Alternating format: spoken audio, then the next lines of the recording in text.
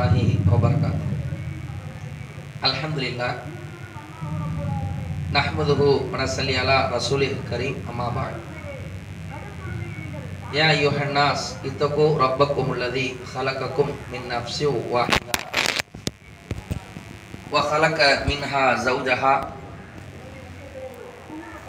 wa batha minhuma rijalan katsiran wa nisaa'a wattaqullaha alladzi tasaaluna bihi wal arham innallaha kana alayka raqiba. கண்ணியமிக்க எல்லாம் அல்ல அல்லாஹ்வின் நடிகார்களே,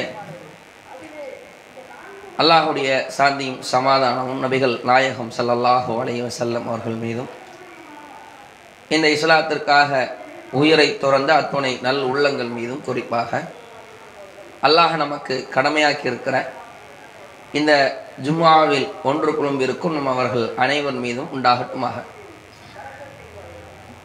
கண்ணியமிக்க எல்லாம் அல்ல அல்லாஹ்வினர்களே, கொஞ்சம் எல்லாரும் உள்ளே வந்து உட்காந்துங்க, நல்லா நெருக்கமாக வந்துங்க. சுன்னத் தொழுகிறவங்களுக்கு பின்னாடி இடம் வேணும். சஃபு நம்ம தொழுகைக்கு அரேஞ்ச் பண்ணிக்கலாம். நல்லா உள்ள வந்துடுங்க. அன்பார்ந்த சகோதர சகோதரிகளே, இந்த உலகத்தில் முஸ்லிம்களாக நாம் வாழும்போது பல்வேறு விதமான சோதனைகளை கொண்டு அல்லாஹ் நம்மை சோதிப்பான். அந்த சோதனைகளை வெறும் வாய் வார்த்தைகளால் நம்மால் வெளிப்படுத்தி விட முடியாது. ஒவ்வொரு நபர்களுக்கும் அவர்களுடைய சோதனை மிகுந்த ஒரு பாரமாக அந்த வாழ்க்கையில் இருக்கும். நீங்க ஆண்கள் பெண்கள் ஒவ்வொருவரும் யோசிச்சு பாருங்க. அது இளைஞனாக இருக்கட்டும், பெரிய முதியவர்களாக இருக்கட்டும், எவ்வளவு சோதனைகள், எவ்வளவு கஷ்டங்கள், மன கஷ்டங்கள் நமக்கு இருக்குது. மகனை குறித்து மகன் கஷ்டம் இருக்கும், பெற்றோர்களை குறித்து மன கஷ்டம் இருக்கும், சமுதாய மக்களிடத்தில் மன கஷ்டம் இருக்கும், அண்டை வீடு, சொந்தக்காரங்க, கணவன் மனைவி, கடன் ரீதியாக இருக்கும், பொருளாதார ரீதியாக இருக்கும். என்ன உழைப்பு செய்தாலும் பொருளாதாரம் கிடைக்காது. பல கஷ்டங்கள் நமக்கு இருக்கும். இன்னும் சொல்ல போனால் உலகத்திலே நெருங்கிய உறவு கணவன் மனைவி தான். தாய் பிள்ளைகளை விட ஒரு படி மேலாக அனைத்தையும் பங்கீடு செய்யக்கூடிய ஒரு உறவு கணவன் மனைவி. இந்த கணவனுக்கு சில துன்பங்கள் வரும், மனைவிட்ட கூட சொல்ல முடியாது. மனைவிக்கு சில துன்பங்கள் வரும், கணவன்கிட்ட கூட சொல்ல மாட்டாங்க. அந்த அளவுக்கு மனசிலே புதைச்சி வச்சிருப்பாங்க. அந்த அளவுக்கு துன்பங்கள்லாம் இருக்கும். இந்த துன்பத்தை எல்லாம் முதல்ல நம்ம கான்செப்டை புரிஞ்சுக்கணும். ஒரு முஸ்லீமாக இருந்தால் ரசூலுல்லாஹ் சொல்றாங்க, பள்ளத்தை நோக்கி வெள்ளம் வருவதை போன்று நம்மளை நோக்கி சோதனை வரும். எந்த ரீதியிலனாலும் வரும். இது நம்ம செய்ய வேண்டிய வேலை. அல்லாஹ்விடத்தில் கோரிக்கையை போட்டு உறுதியாக நம்ம இருந்து விட வேண்டும். அல்லாஹ் திருமறை குர்ஆன்ல சொல்லும் பொழுது, வல நபுலு அன்னக்கும் பிஷையின் மினல் ஹௌஃபி வல் ஜூஇ, பசி, பயம், வனக்ஸிமு மினல் அம்வாலிஹி வ அன்ஃபுஸி வஸ்ஸமராத், பலன்களை சேதப்படுத்தி வியாபாரத்தில் நஷ்டத்தை ஏற்படுத்தி அல்லாஹ் உங்களை சோதிப்பான். ஃபபஷிரி சாபிரி, பொறுத்தவர்களுக்கு நற்செய்தி, பொறுமை இல்லைன்னா துக்க செய்தி. இந்த வசனத்தை அல்லாஹ் சொல்றான். என்ன சொல்றான்னா, இப்படியெல்லாம் நம்ம சோதிக்கத்தான் செய்வோம். ஃபபஷிரி சாபிரி, பொறுமையா இருந்தா உங்களுக்கு நற்செய்தி. அல்லதீன இதா அஸாபத்துஹு முஸீபா, அவர்களுக்கு ஒரு தீங்கு, ஒரு துன்பம் ஏற்பட்டால் அந்த நம்பிக்கை கொண்டவர்கள், கொள்கை உறுதி படைத்த அந்த ஆண்கள் பெண்களுடைய வார்த்தை என்ன தெரியுமா? காலு இன்னா லில்லாஹி வ இன்னா இலைஹி ராஜிஊன். இன்னா லில்லாஹி, நாங்கள் அல்லாஹ்வுக்கே உரியவர்கள், வ இன்னா இலைஹி, அவனிடத்தில் நாங்கள் ராஜிஊன், திரும்பி செல்லக்கூடியவர்களாக இருக்கிறோம். இந்த ரெண்டு தாரக மந்திரத்தை மனசு வச்சுக்கோங்க. நோயா, நம்மளே அல்லாஹ்வுக்குரியவன். அல்லாஹ் எப்போ நோயை கொடுத்தானோ கொடுத்துக்குருவான். உயிரே அல்லாஹ் பிரிச்சாலும் இது அவனுடைய ஆற்றலில் உள்ளது. பிரிக்கன்னா அல்லாஹ் உயிரை பிரித்து எடுப்பான். இந்த ஒரு சிம்பிள் கான்செப்ட் உள்ளத்துல வந்துருச்சுன்னா இந்த துன்பம், கஷ்டம், நோய் நொடி, கடன், பொருளாதாரம் இதெல்லாம் தட்டி எரிஞ்சிட்டு வாழ்க்கையில போய்கிட்டே இருக்கலாம். ஆனா இது உள்ளத்துல வர்றதான் கஷ்டம். உயிர் இழப்புகள் வரும், அது மிகுந்த பாதிப்பை ஏற்படுத்தும். சமீபத்தில் கூட ஒரு 23 வயது இளைஞன் நம்முடைய ஊர்ல இறந்திருக்கிறார். எவ்வளவு பெரிய ஒரு தாக்கம். குடும்பத்தார்கள் நினைச்சு பார்த்துருப்பாங்களா? 23 வயசு பையனுக்கு மரணம் வரும் என்று யாராவது சொல்ல இயலுமா? மரணம் வந்துருச்சு, அவர்களால் அதை தடுக்கவும் முடியாது, அதை அவர்கள் ஏற்றுக்கொண்டு தான் ஆகணும். அல்லாஹ் அந்த குடும்பத்துக்கு அருள் செய்யணும், பொறுமையை கொடுக்கணும். சில குடும்பத்தில் தொடர் உயிரிழப்பு வரும், இங்கே ஒரு மவுத்து, அங்கே ஒரு மவுத்து, இங்கே ஒரு மவுத்து, இப்படி பல உயிரிழப்புகளை நாம் சந்திப்போம். அல்லாஹ்வுடைய தூதர், ஒரு ஆன்மீக தலைவர், ஒரு ஆட்சி தலைவர், ஒரு குடும்ப தலைவர், 3 ரோல் இருக்கிற ரசூலுல்லாஹ்வுக்கு. இந்த 3லும் அல்லாஹ்வுடைய தூதர் எவ்வளவு சிரமப்பட்டாங்க தெரியுமா? உலகத்தில் எவனும் பட முடியாத சிரமம். ஒரு ஆன்மீக தலைவராக ரசூலுல்லாஹ் நீங்க பாத்தீங்கன்னா, மக்கால இருந்து விரட்டி அடிக்கப்படுறாங்க. இந்த ஏகத்துவத்தை சொன்ன ஒரே காரணம் தான், இந்த முகம்மதை நாங்கள் கொல்ல வேண்டும், இவரை உயிரோடு கொண்டு வந்தால் 100 ஒட்டகம் என்று பரிசு அறிவித்து முகமது நபி அவர்களுடைய உயிருக்கு உத்தரவாதம் இல்லாத வாண்டட் லிஸ்ட்ல ரசூலுல்லாஹ் வச்சாங்க. மக்காவிலிருந்து மதீனாவை திறந்து வந்தார்கள். யோசிச்சு பாருங்க, சொந்த வீடு, சொந்த இடம், சொந்த ஊர் மக்கள் இந்த ஏகத்துவத்தை சொன்ன ஒரே காரணம் நாடை திறந்து வெளியே வந்தார்கள். அவ்வளவு பெரிய ஒரு கஷ்டமா இருக்கும். பைத்தியக்காரர்கள் என்றார்கள். எவன் பேச்சையோ கேட்டு வந்து முகமது உளறி கொண்டிருக்கிறான்னு சொன்னாங்க, குடிகாரனுடைய சொல் என்று சொன்னாங்க. எவ்வளவு கஷ்டப்பட்டிருப்பாங்க மன ரீதியாக. இவ்வளவு டார்ச்சல். ஆட்சி தலைவராக பார்த்தீங்கன்னா மதீனாவுக்கு வந்தாங்கல்ல, நிம்மதி இருந்துச்சா? எத்தனை போரை சந்திச்சாங்க ரசூலுல்லாஹ். முதல் போர்க்களம் பத்ர் போர்க்களம். வியாபார கூட்டத்தை முடக்க வேண்டும் என்று ரசூலுல்லாஹ் போறாங்க. வெறும் 300 சொச்ச படைகளை கொண்டு ஆயிரக்கணக்கான எதிரிகளை அல்லாஹ்வுடைய தூதர் எதிர்கொள்வதற்காக அந்த பத்ர் களத்திலே சென்றார்கள். எப்படி இருக்கும் கஷ்டம். முதல் முறையான வாழ்க்கையில இஸ்லாத்தில் முதல் போர், ரசூலுல்லாஹ்வுக்கு முதல் போர். அதுக்கு முன்னாடி ரசூலுல்லாஹ் போர் செஞ்சதெல்லாம் கிடையாது. முதல் போர், இஸ்லாத்திற்கான முதல் போர், நபிகள் நாயகத்திற்கான முதல் போர். அந்த போர்க்களத்திலே வெறும் 300 சொத்த நபித்தோழர்களை வைத்திருக்கிறார்கள். எதிரிகள் ஆயிரக்கணக்கில் இருக்கிறான். இருந்தால் நபிகள் நாயகம் கவலைப்படவில்லை, அல்லாஹ்வின் மீது பாரத்தை வைத்தார்கள். அறிவு என்ன சொல்லுது? இப்படை அப்படை வெல்லவே வெல்லாது. இது அறிவு கொடுக்கிற தீர்ப்பு, அல்லாஹ் கொடுத்த தீர்ப்பு. 300 சொச்சத்தை வச்சு அல்லாஹ் அதை அடிச்சான். உறுதி. கிப்லாவை நோக்கி அல்லாஹ்விடத்தில், யா அல்லாஹ், நாங்கள் இறந்து விட்டால், இந்த 300 சொச்ச நபர்கள் இறந்து விட்டால், இந்த பூமியில் உன்னை வணங்கக்கூடிய வேறு படைப்பினங்களே இல்லை யா அல்லாஹ் என்று அல்லாஹ்வுடைய தூதர் கேட்டுவிட்டு போர்க்களத்திற்கு சென்றார்கள். மலக்குமார்களுடைய உதவி அல்லாஹ் கொடுத்தான். எதிர்பார்த்தா போனாங்க, ஜிப்ரீல் வருவாங்க, மலக்குமார்கள் வருவாங்க. இல்ல, அந்த போர்க்களத்தில் எனக்கு சாவை அல்லாஹ் நாடி இருந்தால் ஏற்றுக்கொள்ள தயார், வெற்றியை அல்லாஹ் நாடி இருந்தாலும் அதை நான் ஏற்றுக்கொள்ள தயார் என்று ஒரு மனிதனாக, ஒரு வீரம் படித்த ஒரு மனிதனாக அல்லாஹ்வுடைய தூதர் அந்த களத்திலே சந்தித்தார்கள். அல்லாஹ்வுடைய உதவி கிடைத்தது. இப்படித்தான் உறுதியாக துன்பத்தை நாம் எதிர்கொள்ள வேண்டும். உஹது, கந்தக்கு, எத்தனை போரை நபிகள் நாயகம் சந்தித்திருக்கிறார்கள். ஒரு ஆட்சி தலைவராக எவ்வளவு பிரச்சனை யோசிச்சு பாருங்க. ஒரு போராட்டம் பெரிய லெவலில் நடந்தாலே இங்க உள்ள எஸ்பிக்கு வயறு கலக்கிருத. 10,000 பேர் 20,000 பேர் சாலைய முடக்க வந்துட்டோம்னா அவ்வளவுதான். எஸ்பி எல்லா வேலையும் விட்டு களத்துக்கு வந்துடுறாரு பேச்சுவார்த்தைக்கு. போர் எத்தனை தொடர்ச்சியாக 8-9 போர்களை அல்லாஹ்வுடைய தூதர் சந்தித்தார்கள்.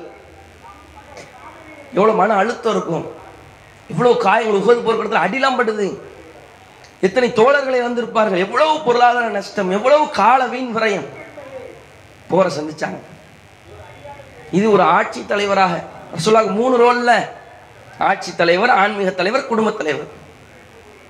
ஒரு குடும்பஸ்தானாக அல்லாஹ்வுடைய தூதர் எந்த அளவுக்கு உயிர் இழப்புகளை சந்தித்திருக்கிறாங்க தெரியுமா? அல்லாஹ்வுடைய தூதருக்கு பிறக்கும் பொழுதே ரசூலுல்லாஹ் தாய் தந்தையை பார்த்து பிறக்கவில்லை. தாய் தந்தையினுடைய பாசத்தை அல்லாஹ்வுடைய தூதர் நுகர்ந்ததில்லை. தாயினுடைய தாலாட்டில் அல்லாஹ்வுடைய தூதர் இருந்ததில்லை. தாயினுடைய முத்தம் மலையில் அல்லாஹ்வுடைய தூதர் நனைந்ததில்லை.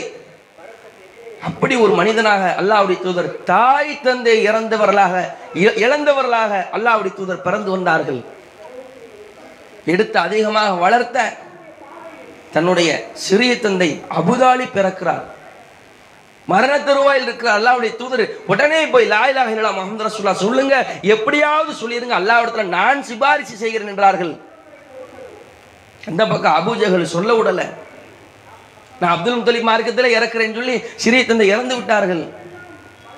நான் அல்லாஹ்ட்ட எப்படியாவது பாவ மன்னிப்பு கேட்பேன்னு சொல்லி நபிகள் என் பாசத்தை பாருங்க, இங்க ஒன்றும் செய்ய முடியல, இருந்தாலும் அல்லாஹ்விடத்துல நான் கேட்பேங்கிறாங்க. அல்லாஹ் அதை கண்டிக்கின்றான். நம்பிக்கை கொண்டவர்களுக்கும் நபிக்கும் அது தகாது, முடிச்சு இணை வைப்புனா இவ்வளவு வருத்தம் இருக்கும். தாய் தந்தை இல்லை, அபூதாலிப் தான் தூக்கி எடுத்து வளர்க்குறாங்க. சச்சாவுடைய வளர்ப்புல அவரும் இறந்து போயிடுறாரு. ஹம்சா போர்க்களத்தில் ஹம்சா அவர்கள் கொல்லப்படுகிறார்கள். கொன்ன வஹ்ஷி பிற்காலத்தில் இஸ்லாத்தை ஏற்கிறார். ஏற்ற பின்பும் கூட அல்லாஹ்வுடைய தூதர் சொன்னார்கள், வஹ்ஷியே எனக்கு முன்னால் நிற்கிறார்கள், உங்கள் முகத்தை பார்த்தால் எனக்கு என்னுடைய சிறிய தந்தை ஹம்சாவுடைய நினைவு வருகிறது, உங்கள் முகத்தை திருப்பிக் கொள்ளுங்கள் என்றார்கள். ஹம்சாவை இழந்தாங்க. ஸைத் வளர்ப்பு மகன், அல்லாஹ்வுடைய தூதர் எடுத்து வளர்த்த வளர்ப்பு மகன் ஸைத் அவர்களை இழந்தார்கள். அல்லாஹ்வுடைய தூதர் ஸல்லல்லாஹு அலைஹி வஸல்லம் அவர்களுக்கு இந்த அளவுக்கு பெற்றவர்கள், அதுக்கு அடுத்து யாரெல்லாம் பராமரித்தார்களோ அந்த லைனா எல்லாரும் மூச்சு. நம்மளாம் தாங்குவோமா? இத்தனை மரணத்தை தாங்குவோமா? தாய் தந்தை 2 சிறிய தந்தைகள் என்ன ஆச்சு? 4 மௌத்தாச்ச உறுதியா நின்றாங்க. இணை வைப்புக்கு போல, அல்லாஹ்வை சபிக்கல, பொறுமையை அல்லாஹ்வுடைய தூதர் தாங்கி கொண்டார்கள். இத்தோடும் அல்லாஹ் விடவில்லை, மீண்டும் சோதிக்கிறார். மனைவி கதீஜா ரலியல்லாஹு அன்ஹா எவ்வளவு பாசம், லவ்னா லவ் அல்லாஹ்வுடைய தூதருக்கு கதீஜாவின் மீது இருந்தது மாதிரி யாருக்கும் இல்லைங்க.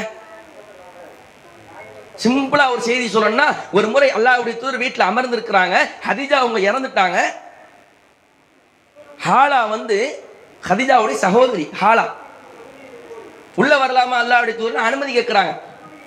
நபிகள் ஸல்லல்லாஹு அலைஹி வஸல்லம் அல்லாஹும்ம ஹாலா அல்லாஹும்ம ஹாலா, யா அல்லாஹ் இது ஹாலாவா இருக்கும், ஏன்னா அக்கா தங்கச்சி குரல் ஒண்ணா இருக்கும், ஏதோ கதீஜா வந்துட்டாலும் சொல்லி ரசூலுல்லாஹ் பூரிப்போடு எழுந்து செல்லும் பொழுது அல்லாஹும்ம ஹாலா, யா அல்லாஹ் ஹாலாவா இருக்கணும், எப்படியாவது ஹாலாவா இருந்தணும், செத்தவன் உயிரோடு வரமாட்டான் என்பதுதான் கொள்கை, அதை சொல்ல வந்தவர் தான் இந்த தூதர். ஆனால் கதீஜாவின் மீது வைத்த அந்த லவ், அந்த காதல் அல்லாஹ்வுடைய தூதரே ஒரு கட்டத்திலே அது ஹாலாவா இருக்கணும் துவா செய்ய வைக்குதுன்னா என்ன மாதிரியான பாசம்.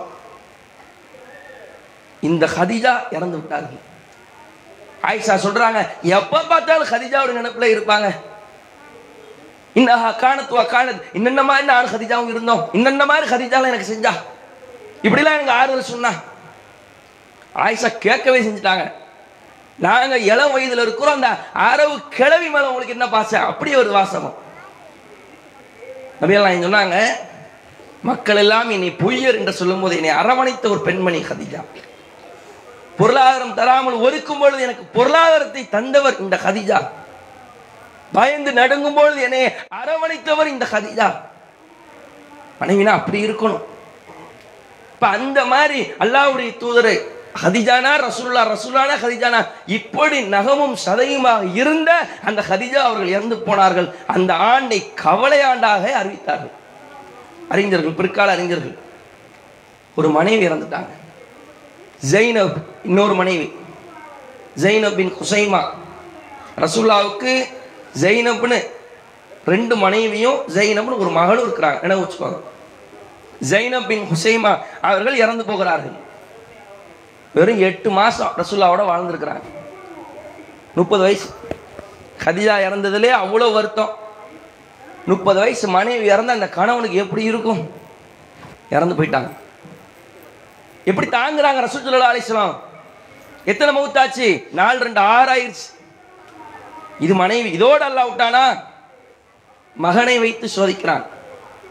தாஹிர், அப்துல்லா, தொய்யிப், 3-4 அறிஞர்கள் சொல்றாங்க. ஒரு ஏறத்தாழ 4 மகன்கள் ரசூலுல்லாஹ்வுக்கு. 3ஆ 4ஆன்னு கன்ஃபியூஸ் இருக்குது. 4 பேர் மூத்துங்க. 4 மகனும் இறந்து விட்டார்கள். ஆண் குழந்தைகள் இல்லை. இப்ராஹிம், மாரியா என்ற ஒரு அடிமை பெண்ணுக்கு பிறந்தவர் இப்ராஹிம், ரசூலுல்லாஹ்வுடைய பிள்ளை. ஒரு 8-16 மாத குழந்தை கையில இருக்கும் பொழுது இப்ராஹிம் அவருடைய உயிர் நபிகள் நாயகத்தினுடைய கரத்தில் இருக்கும் பொழுது அப்படியே பிரித்து எடுக்கப்படுகிறது. அல்லாஹ்வுடைய தூதர் அப்படியே அழுகிறார்கள். சின்ன பையன்ல 16 வயது மாத குழந்தையா இருந்தா எப்படிங்க இருக்கும்? கையில தூக்கி வச்சுக்கிட்டு இருக்கும்போது உயிர் போச்சுன்னா அல்லாஹ்வுடைய தூதர் அப்படியே கண்கள் நீரை சொருகிறது.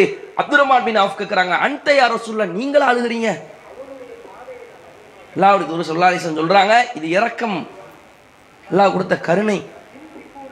அந்த இப்ராஹிம் என்ற அந்த மகனை பிடித்து அவருடைய உயிர் பிரிந்து கொண்டிருக்கிறது. நபிகள் நாயகம் ஸல்லல்லாஹு அலைஹி வஸல்லம் அவங்க சொல்றாங்க, இன்னல் ஐன ததுமஉ, கண்கள் நீரை சொரிந்து கொண்டிருக்கிறது, வல் கல்ப யஹ்ஸனு, எங்களுடைய உள்ளம் கவலைப்பட்டு கொண்டிருக்கிறது, மா நகூனு இல்லா யர்லா ரப்புனா, ஆனாலும் கூட அல்லாஹ் பொருந்தி கொள்ளாத வார்த்தை நாங்கள் சொல்ல மாட்டோம்.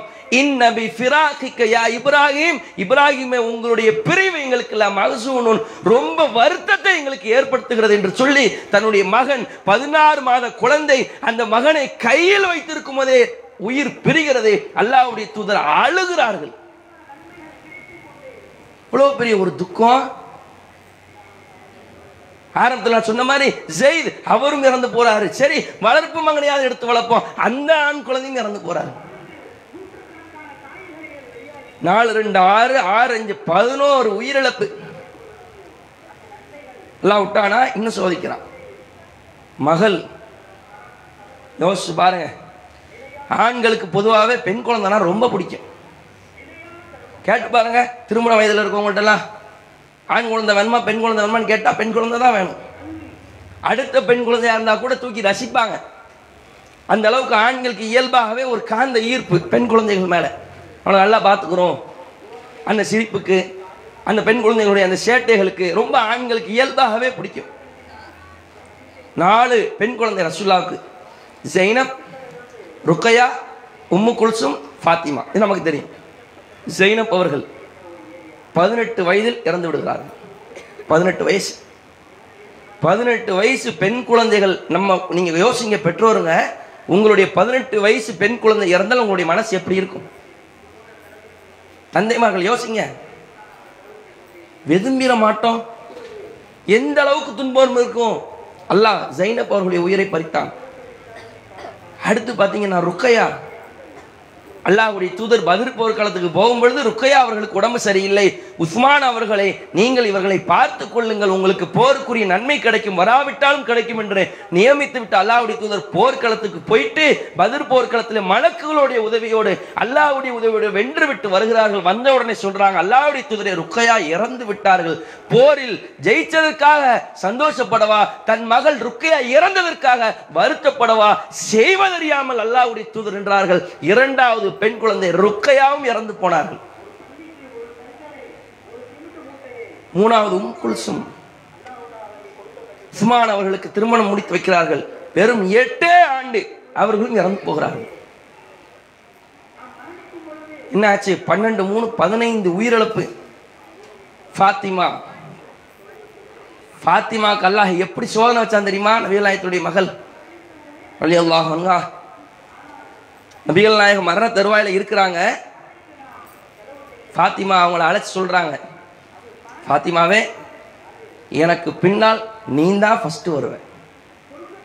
ஒரு தந்தை தன்னுடைய மகள்கிட்ட எனக்கு அப்புறம் நீதாமா இறப்பன்னு சொல்லக்கூடிய அந்த வார்த்தைகள் உள்ளத்திலிருந்து நாவிலே சுழல வேண்டும் என்றால் எவ்வளவு காயப்பட்டு அந்த வார்த்தை வெளியே வந்திருக்கிறோம். இருந்தாலும் அல்லாஹ் சொல்ல சொன்னான்.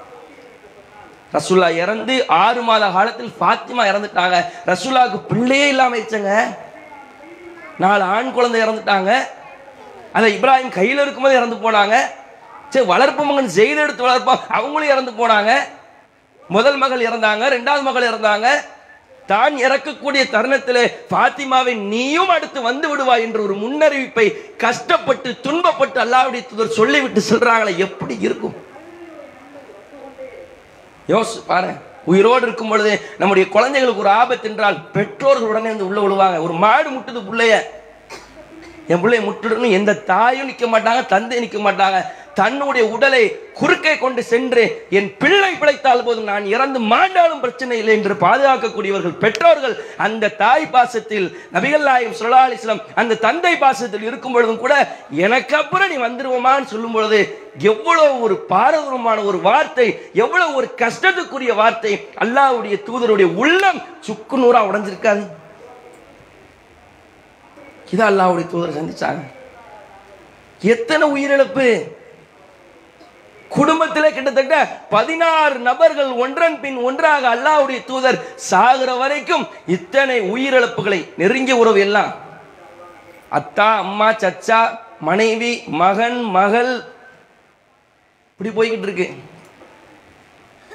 அடுத்த ஆள் விட்டானா, அடுத்த சோதனையை பாருங்க. ஜைனப் அவர்களுடைய மகன், பேர குழந்தை. நீங்க பெரிய பெரிய முதியவர்கள் உட்கார்ந்துருப்பீங்க, பேர குழந்தை மேல எவ்வளவு உங்களுக்கு ஆசை இருக்கும். எங்க போனாலும் கூப்பிட்டு போவீங்க, என்ன கேட்டாலும் வாங்கி கொடுப்பீங்க. பல பேர் நீங்க தொழுகைக்கெல்லாம் அழைச்சிட்டு வரும்பொழுது அப்படி ஒரு ரம்யமா இருக்கும்.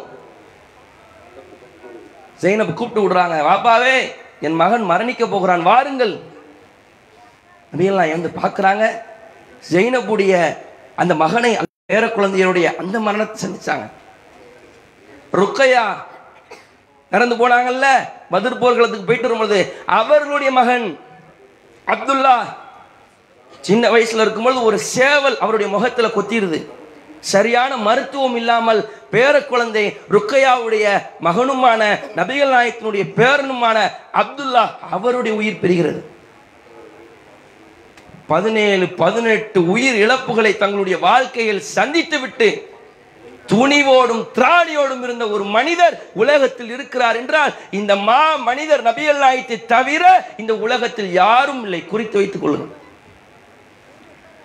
இதானங்க முன்மாதிரி. இப்ப யோசிச்சு பாருங்க, இந்த தூதர் இடத்துல உங்களுக்கு அழகிய முன்மாதிரி இருக்கிற அல்லாஹ் சொல்றால, நமக்கு வர்ற பண கஷ்டம், நமக்கு வர்ற கணவனிடத்தில் இருந்த ஒரு சூழ்ச்சி, மனைவி இடத்தில் சூழ்ச்சி, பிள்ளை சொல் பேச்ச கேட்க மாட்டான், பக்கத்து வீட்டுக்காரங்க கூட பிரச்சனை, குடும்பத்துக்காரங்க கூட பிரச்சனை, வியாபாரத்துல லாபம் இல்ல, உடம்புல நோய் நொடி, இதுக்கு ஈடாகுமா? ஏணி வச்சாலும் எட்டுமா? இதுக்கு இவ்வளவு துன்பத்தை அல்லாஹ்வுடைய தூதர் தாங்கி நின்றும் கூட இஸ்லாத்திலே பிடிப்போடு இருந்தார்கள். மரணிக்கிற தருவாய் வரையிலும் தாவா பணியில் அல்லாஹ்வுடைய தூதர் இருந்தார்கள். கொஞ்சம் கூட வாழ்க்கையை விட்டு வெறுத்து நபிகள் நாயகம் அந்த வட்டத்தை விட்டு வெளியே போகல. உள்ள களத்தில் நின்று எல்லா நேரத்திலும் மாமனிதராக திகழ்ந்தார்கள். அன்பார்ந்த சகோதர சகோதரிகளே, உங்களுடைய வாழ்க்கையில் அல்லாஹ் உயிரிழப்பை தருவான், பொருளாதாரத்தில் நஷ்டத்தை தருவான், பல சகோதர சகோதரிக்கு அல்லாஹ் நோய் நொடியை கொடுத்திருப்பாங்க. பொருந்திக்கோங்க, பாவங்கள்லாம் மன்னிக்கப்படும். மரத்திலிருந்து இலைகள் உதிர்க்கப்படுவதை போன்று உங்களுடைய பாவங்கள் மன்னிக்கப்படும். அல்லாஹ்வுடைய தூதர் ஸல்லல்லாஹு அலைஹி வஸல்லம் அவர்கள் சொன்னாங்க, ஒரு முஸ்லிம் சந்திக்கின்ற நோய், கவலை, துக்கம், மயக்கம், மனவேதனை, அவன் காலில் குத்தப்படுகிற முள் முதற்கொண்டு அவனுடைய பாவம் மன்னிக்கப்படுது. ரோட்ல நடந்து போறோம், காலில் ஒரு முள்ளு குத்திருச்சுன்னா வலிக்கும்ல, காலை வெட்டவா செய்யணும்? உட்கார்ந்து ஈஸியா எடுத்துடலாம். இதுக்கு கூட பாவம் மன்னிக்கப்படுதான். எந்த அளவுக்கு அல்லாஹ் கருணையாளனா இருக்கிறான், எந்த அளவுக்கு நமக்கு அல்லாஹ் பாவ பரிகாரத்தை தந்திருக்கிறான். நம்ம என்ன செய்யணும்? என்ன கஷ்டங்கள், என்ன துன்பங்கள் நம்மை வந்து அடைந்தாலும் அல்லாஹ் இதை போக்குவான். என் ரப்பல் ஆலமீன் எனக்கு நல்லதை நாடி இருக்கிறான். இந்த உலகத்தில் என்னுடைய பாவத்தை அழிப்பதற்கு அல்லாஹ் நாடி இருக்கிறான். யா அல்லாஹ், எனக்கு இன்னென்ன பிரச்சனைகள் இருக்கிறது என்று அல்லாஹ்ட்ட முறையிடுங்க. கணவன்கிட்ட சொல்ல முடியாத பிரச்சனை, மனைவிட்ட சொல்ல முடியாத பிரச்சனை, பெற்றவங்க நண்பர்கள்ட்ட சொல்ல முடியாத பிரச்சனைகள் ஏராளம் இருக்கலாம். அல்லாஹ்ட்ட சொல்லலாம். அல்லாஹ் யார்கிட்டையும் சொல்ல மாட்டான், அல்லாஹ் வெளிப்படுத்த மாட்டான். அல்லாஹ்விடத்திலே சொல்வது உண்மையிலே ஒரு மன ஆறுதலை நமக்கு தரும்.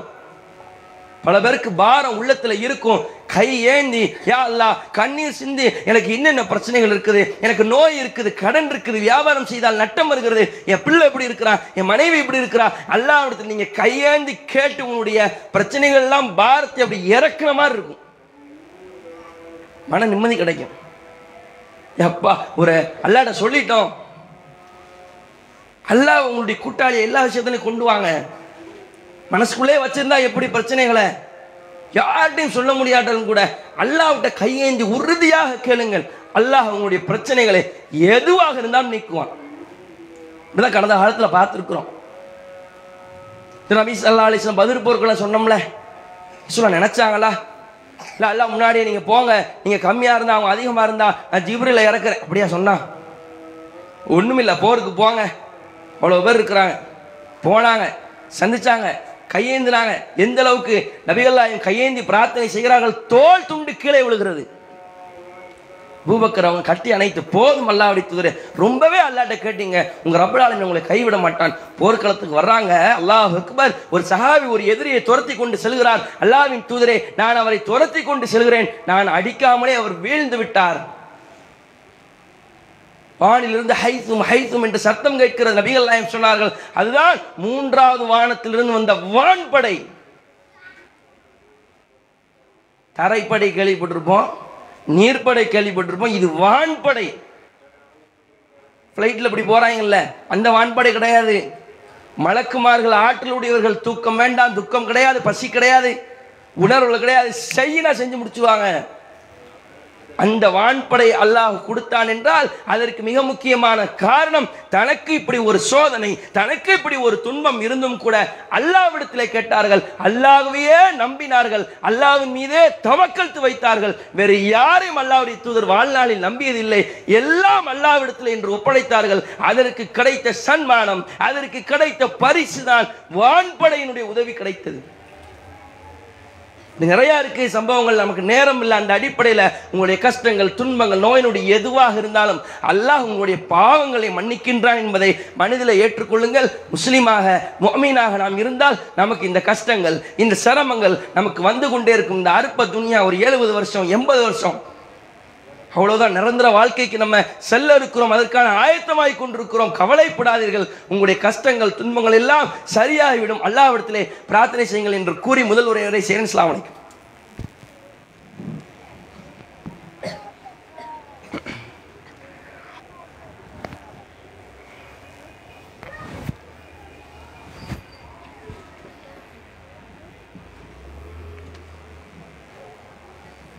அஸ்ஸலாமு அலைக்கும் வரஹ்மத்துல்லாஹி வபரகாத்துஹு. கண்ணியமிக்க எல்லாம் அல்ல அல்லாஹ்வின் அடியார்களே, அல்லாஹ்வுடைய மாபெரும் கருணையினால்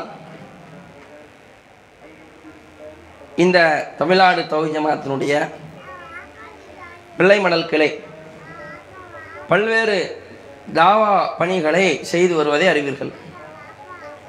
மெகாபொன் பிரச்சாரம், திருமணை கூட்டம், பிட் நோட்டீஸ், போஸ்டர், மக்தப் மதர்சா, மக்தப் மதர்சாவிலே பல்வேறு கேட்டகரி, பேச்சாளர் பயிற்சி, கிராத் போட்டி, தொழுகை பயிற்சி, பாங்கு பயிற்சி, இகாமத் பயிற்சி, இப்படி பல்வேறு விதமான தாவா பணிகளை நாங்கள் செய்து வருகிறோம்.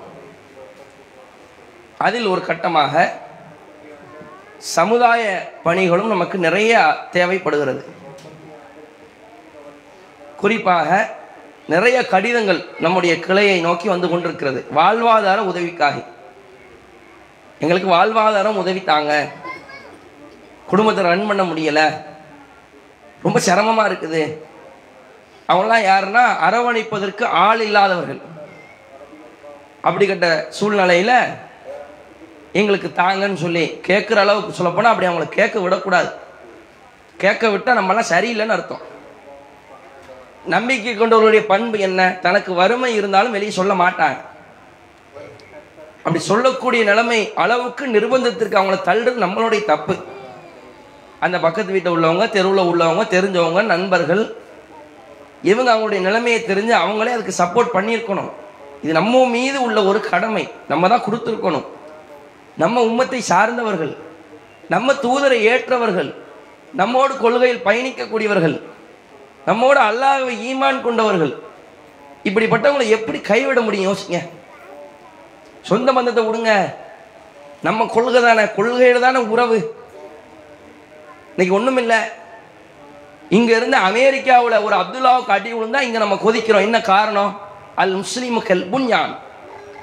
முஸ்லீம் இன்னொரு முஸ்லீமுக்கு கட்டடத்தை போன்றவர்கள். ஒரு பகுதி இன்னொரு பகுதி அப்படி தாங்கி நிற்கும். அமெரிக்காவில் உள்ள ஒரு அப்துல்லாவுக்கு பிரச்சனை, தொண்டில உள்ள அப்துல்லா குரல் கொடுக்குறான், ஏன்டா அவன் மேல கை வச்ச, கையெடுங்கிறோம். இதுதான் கொள்கை நேசம். அப்ப இந்த நேசம் எல்லாத்துலேயும் நமக்கு வரணும். நம்முடைய பகுதியை சார்ந்த நிறைய வாழ்வாதார உதவிக்காக வேண்டி நிறைய ஆண்களும் பெண்களும் இருக்கிறாங்க. பொதுப்படையாக நம்ம சொல்ல முடியாது. நம்ம கொடுக்குற தர்மம் கூட யாருக்கும் தெரியாம தான் அவங்களுக்கு கொடுக்குறோம். இதற்கான உதவிகளை, மக்களை, உங்களை நாடி நாங்கள் வந்திருக்கிறோம். இன்னொரு கடிதம் வருது, வாழ்வாதார உதவியால நீங்க தர வேண்டாம், வியாபாரம் செய்வதற்கு பொருள் எடுத்துட்டாங்க, சரக்கு, வேற ஒன்றும் வேண்டாம், நான் வியாபாரம் செய்யணும், அதுக்கு கொஞ்சம் சரக்கு பொருள் வாங்கிட்டாங்க, நான் வியாபாரம் பண்ணி குடும்பத்தை காப்பாற்றிக்கிறேன். எந்த நிலைமைக்கு இவங்கெல்லாம் தள்ளிடுச்சு? இவங்க விரும்பின வார்த்தையா இது? அப்படியான ஆட்களா இவங்க? கொரோனா படுத்திய பாடு, கொஞ்சம் அவங்களுக்கு கொஞ்சம் பொருளாதாரம் இருந்து சமாளிக்க முடிஞ்சனால நம்ம சமாளிச்சிட்டோம். மற்ற ஆட்கள் அவங்களையும் யோசிக்கணும்ல. அதான ஒரு முஸ்லீமுடைய பண்பு. முஸ்லீம் என்றால் நான் 5 நேரம் தொழுவேன், துவா கேட்பேன், திக்ர் செய்வேன், கண்ணை மூடி கடிவாளம் போட்டு நான் வீட்டுக்கு போயிடுவேன்னா என்ன விஷயம் அது? பள்ளிவாசலை கூட்டக்கூடிய ஒரு பெண்மணி வரவில்லை என்றாலும் ஏன் அந்த பெண்மணி எங்கன்னு ரசூலா கேட்டாங்க. லேபர் குப்பை எழுறக்கூடியவங்க அப்படின்லாம் ரசூலா பார்க்கல. எங்க அந்த பெண்மணியை இறந்துட்டாங்களா? துல்லுனியால கபரியா, கபரை காட்டுங்க, என்ன விஷயம் பண்ணீங்க? ஏதோ குப்பை பிறக்கிற பெண்மணின்னு நீங்க சொல்லாம விட்டீங்களா? இது தப்புன்னு ரசூலா கண்டிச்சுட்டு கபருக்கு போய் பிரார்த்தனை செய்யறாங்க. யோசிச்சு பாருங்க. பள்ளிக்கு ஒரு ஆள் வரணும், இவர் ஏன் வரலன்னு கேட்பாங்க. பல்லாவுடைய இந்த வசனம் இறங்குச்சு, உங்களுடைய சத்தத்துக்கு மேல, நபியுடைய சத்தத்துக்கு மேல உங்க சத்தத்தை உயர்த்தாதீர்கள் ஒரு வசனம் இறங்குச்சு. அவருக்கு பொதுவாகவே கொஞ்சம் அதிகமான தொண்டை, வீட்டிலே உட்கார்ந்துருக்காரு, நான் நரகவாசின்னு சொல்லி உட்கார்ந்துருக்காருன்னு சொல்லும் பொழுது அவரு அகலின் ஜன்னா சோனவாசி அழைச்சிட்டு வாங்கன்னாங்க. தன்னோடு பள்ளிவாசல் தொழும் போது யார் வந்தாங்க, வரல, ஏன் வரல, பொருளாதார பிரச்சனையா, நோய் நொடியா, உடனே போய் சந்திப்பாங்க. இப்படித்தான் ரசூலா இருந்திருக்காங்க. தவிர நான் உண்டு, என் வேலை உண்டு, 27 தொழுவேன், தஸ்பீ இதுக்கு செய்வேன், அதிகமாக இல்லாத பிரார்த்தனை செய்வேன், அப்படியே வீட்டுக்கு போயிடுவேன். இது முஸ்லீம்களுடைய பண்பல்ல. அத்தீனும் நசிகா இதுலேயே முடிஞ்சிருச்சு. மார்க்கம்னாலே பிறர் நாடுது. நம்ம தொழுது நம்ம நோன்பு வச்சு இருக்கிறது ஒரு அம்சம். அப்ப இந்த ஹதீஸ்க்கு என்ன வழக்கம்? அத்தீனும் நசிகா, மார்க்கம் என்றால் பிறர் நாள் நாடுவதுனா என்ன வழக்கம்? நமக்கு அல்லாஹ் பொருளாதாரத்தை கொடுத்திருந்தால் நம்ம கொடுக்கலாம். ஒரு நபராக கொடுக்க முடியாத பல கரங்கள் சேர்ந்தால் கொடுக்கலாம். இப்போ இந்த மாதிரி வாழ்வாதார உதவியை வேண்டி நம்ம இடத்துல அதிகமான கடிதங்கள் வந்து கொண்டிருக்கிறது. திருப்பி அனுப்ப முடியலை, இல்லைன்னு சொல்ல முடியலை. ஏன்னா அவங்க நிலைமை நமக்கு தெரியுது. இல்லைன்னு சொன்னா அது ரொம்ப கஷ்டமா இருக்கும். 0 ரூபாய் ஒண்ணுமே இல்லாட்டாலும் கூட கிடைத்து விடும், நாங்கள் தருகிறோம் என்ற ஆறுதல் வார்த்தையை சொல்கிறோம். காரணம் அல்லாஹ் எப்படியாவது எங்களுக்கு தருவான் என்ற ஒரே ஒரு நம்பிக்கை தான். சல்லி பைசா கிடையாது. சமுதாய பணிக்கு மக்களை நம்பணும், அல்லாஹ்வை நம்பி இறங்குவோம். அவங்கள்ட்ட இல்லைன்னு சொன்னா அது காயப்படுத்தும். அவர்களை நாடி வந்து விட்டார்கள், கேட்டு விட்டார்கள், சுயமரியாதை விட்டு. இருந்தாலும் அடுத்தவர்களை கேட்காத நிலைமைக்கு ஆக்கி தொடர்ச்சியாக அவருடைய வீட்டிற்கு அந்த பொருட்களும் அந்த பணங்களும் தன்னிறைவடைகிற அளவுக்கு அவங்களுக்கு செல்ல வேண்டும் என்ற ஒரு குறிக்கோளோடு இந்த சமுதாய பணியை வீரியத்தோடு மீட்டெடுக்க இருக்கிறோம். அதற்கு இன்ஜினாக இருக்கக்கூடியது பொருளாதாரம். அதனால் சகோதர சகோதரிகள், நிர்வாகிகளை தொடர்பு கொண்டு தனிப்பட்ட ரீதியாக உங்களுடைய பொருளாதாரத்தை, இந்த சகோதரருக்கா மாசம் நான் இவ்வளோ தர்றேன், இல்லை நான் பொறுப்பேற்றுக்கிறேன், எவ்வளோ கொடுக்கணும், 5 10 நான் கொடுத்துக்கிறேன் இப்படின்னு செல்வந்தர்களாக இருந்தால் கூட நீங்கள் கொடுக்கலாம். 100 50 500 கொடுக்க முடிஞ்சால் கூட நிர்வாகியை தொடர்பு கொண்டு கொடுங்க. அது மட்டும் இல்லாமல் அடுத்த வாரம் ஜும்மா வசூல், நல்ல நினைவுக்கு வச்சுக்கோங்க. அடுத்த வார வெள்ளிக்கிழமை ஜும்மா வசூல். இந்த சமுதாய பிரச்சனைகளுக்காக, சமுதாய மக்களுக்காக, நம்முடைய உம்மத்தை சார்ந்தவர்களுக்கு இது நாம் கொடுக்க இருக்கிறோம் என்பதை உணர்ந்து அடுத்த வார ஜும்மா வசூலை அதிகமாக தரும்படி கேட்டுக்கொண்டு உரை நிறைவு செய்கிறேன். அஸ்ஸலாமு அலைக்கும் வரஹ்மத்துல்லாஹி வபரகாத்துஹு.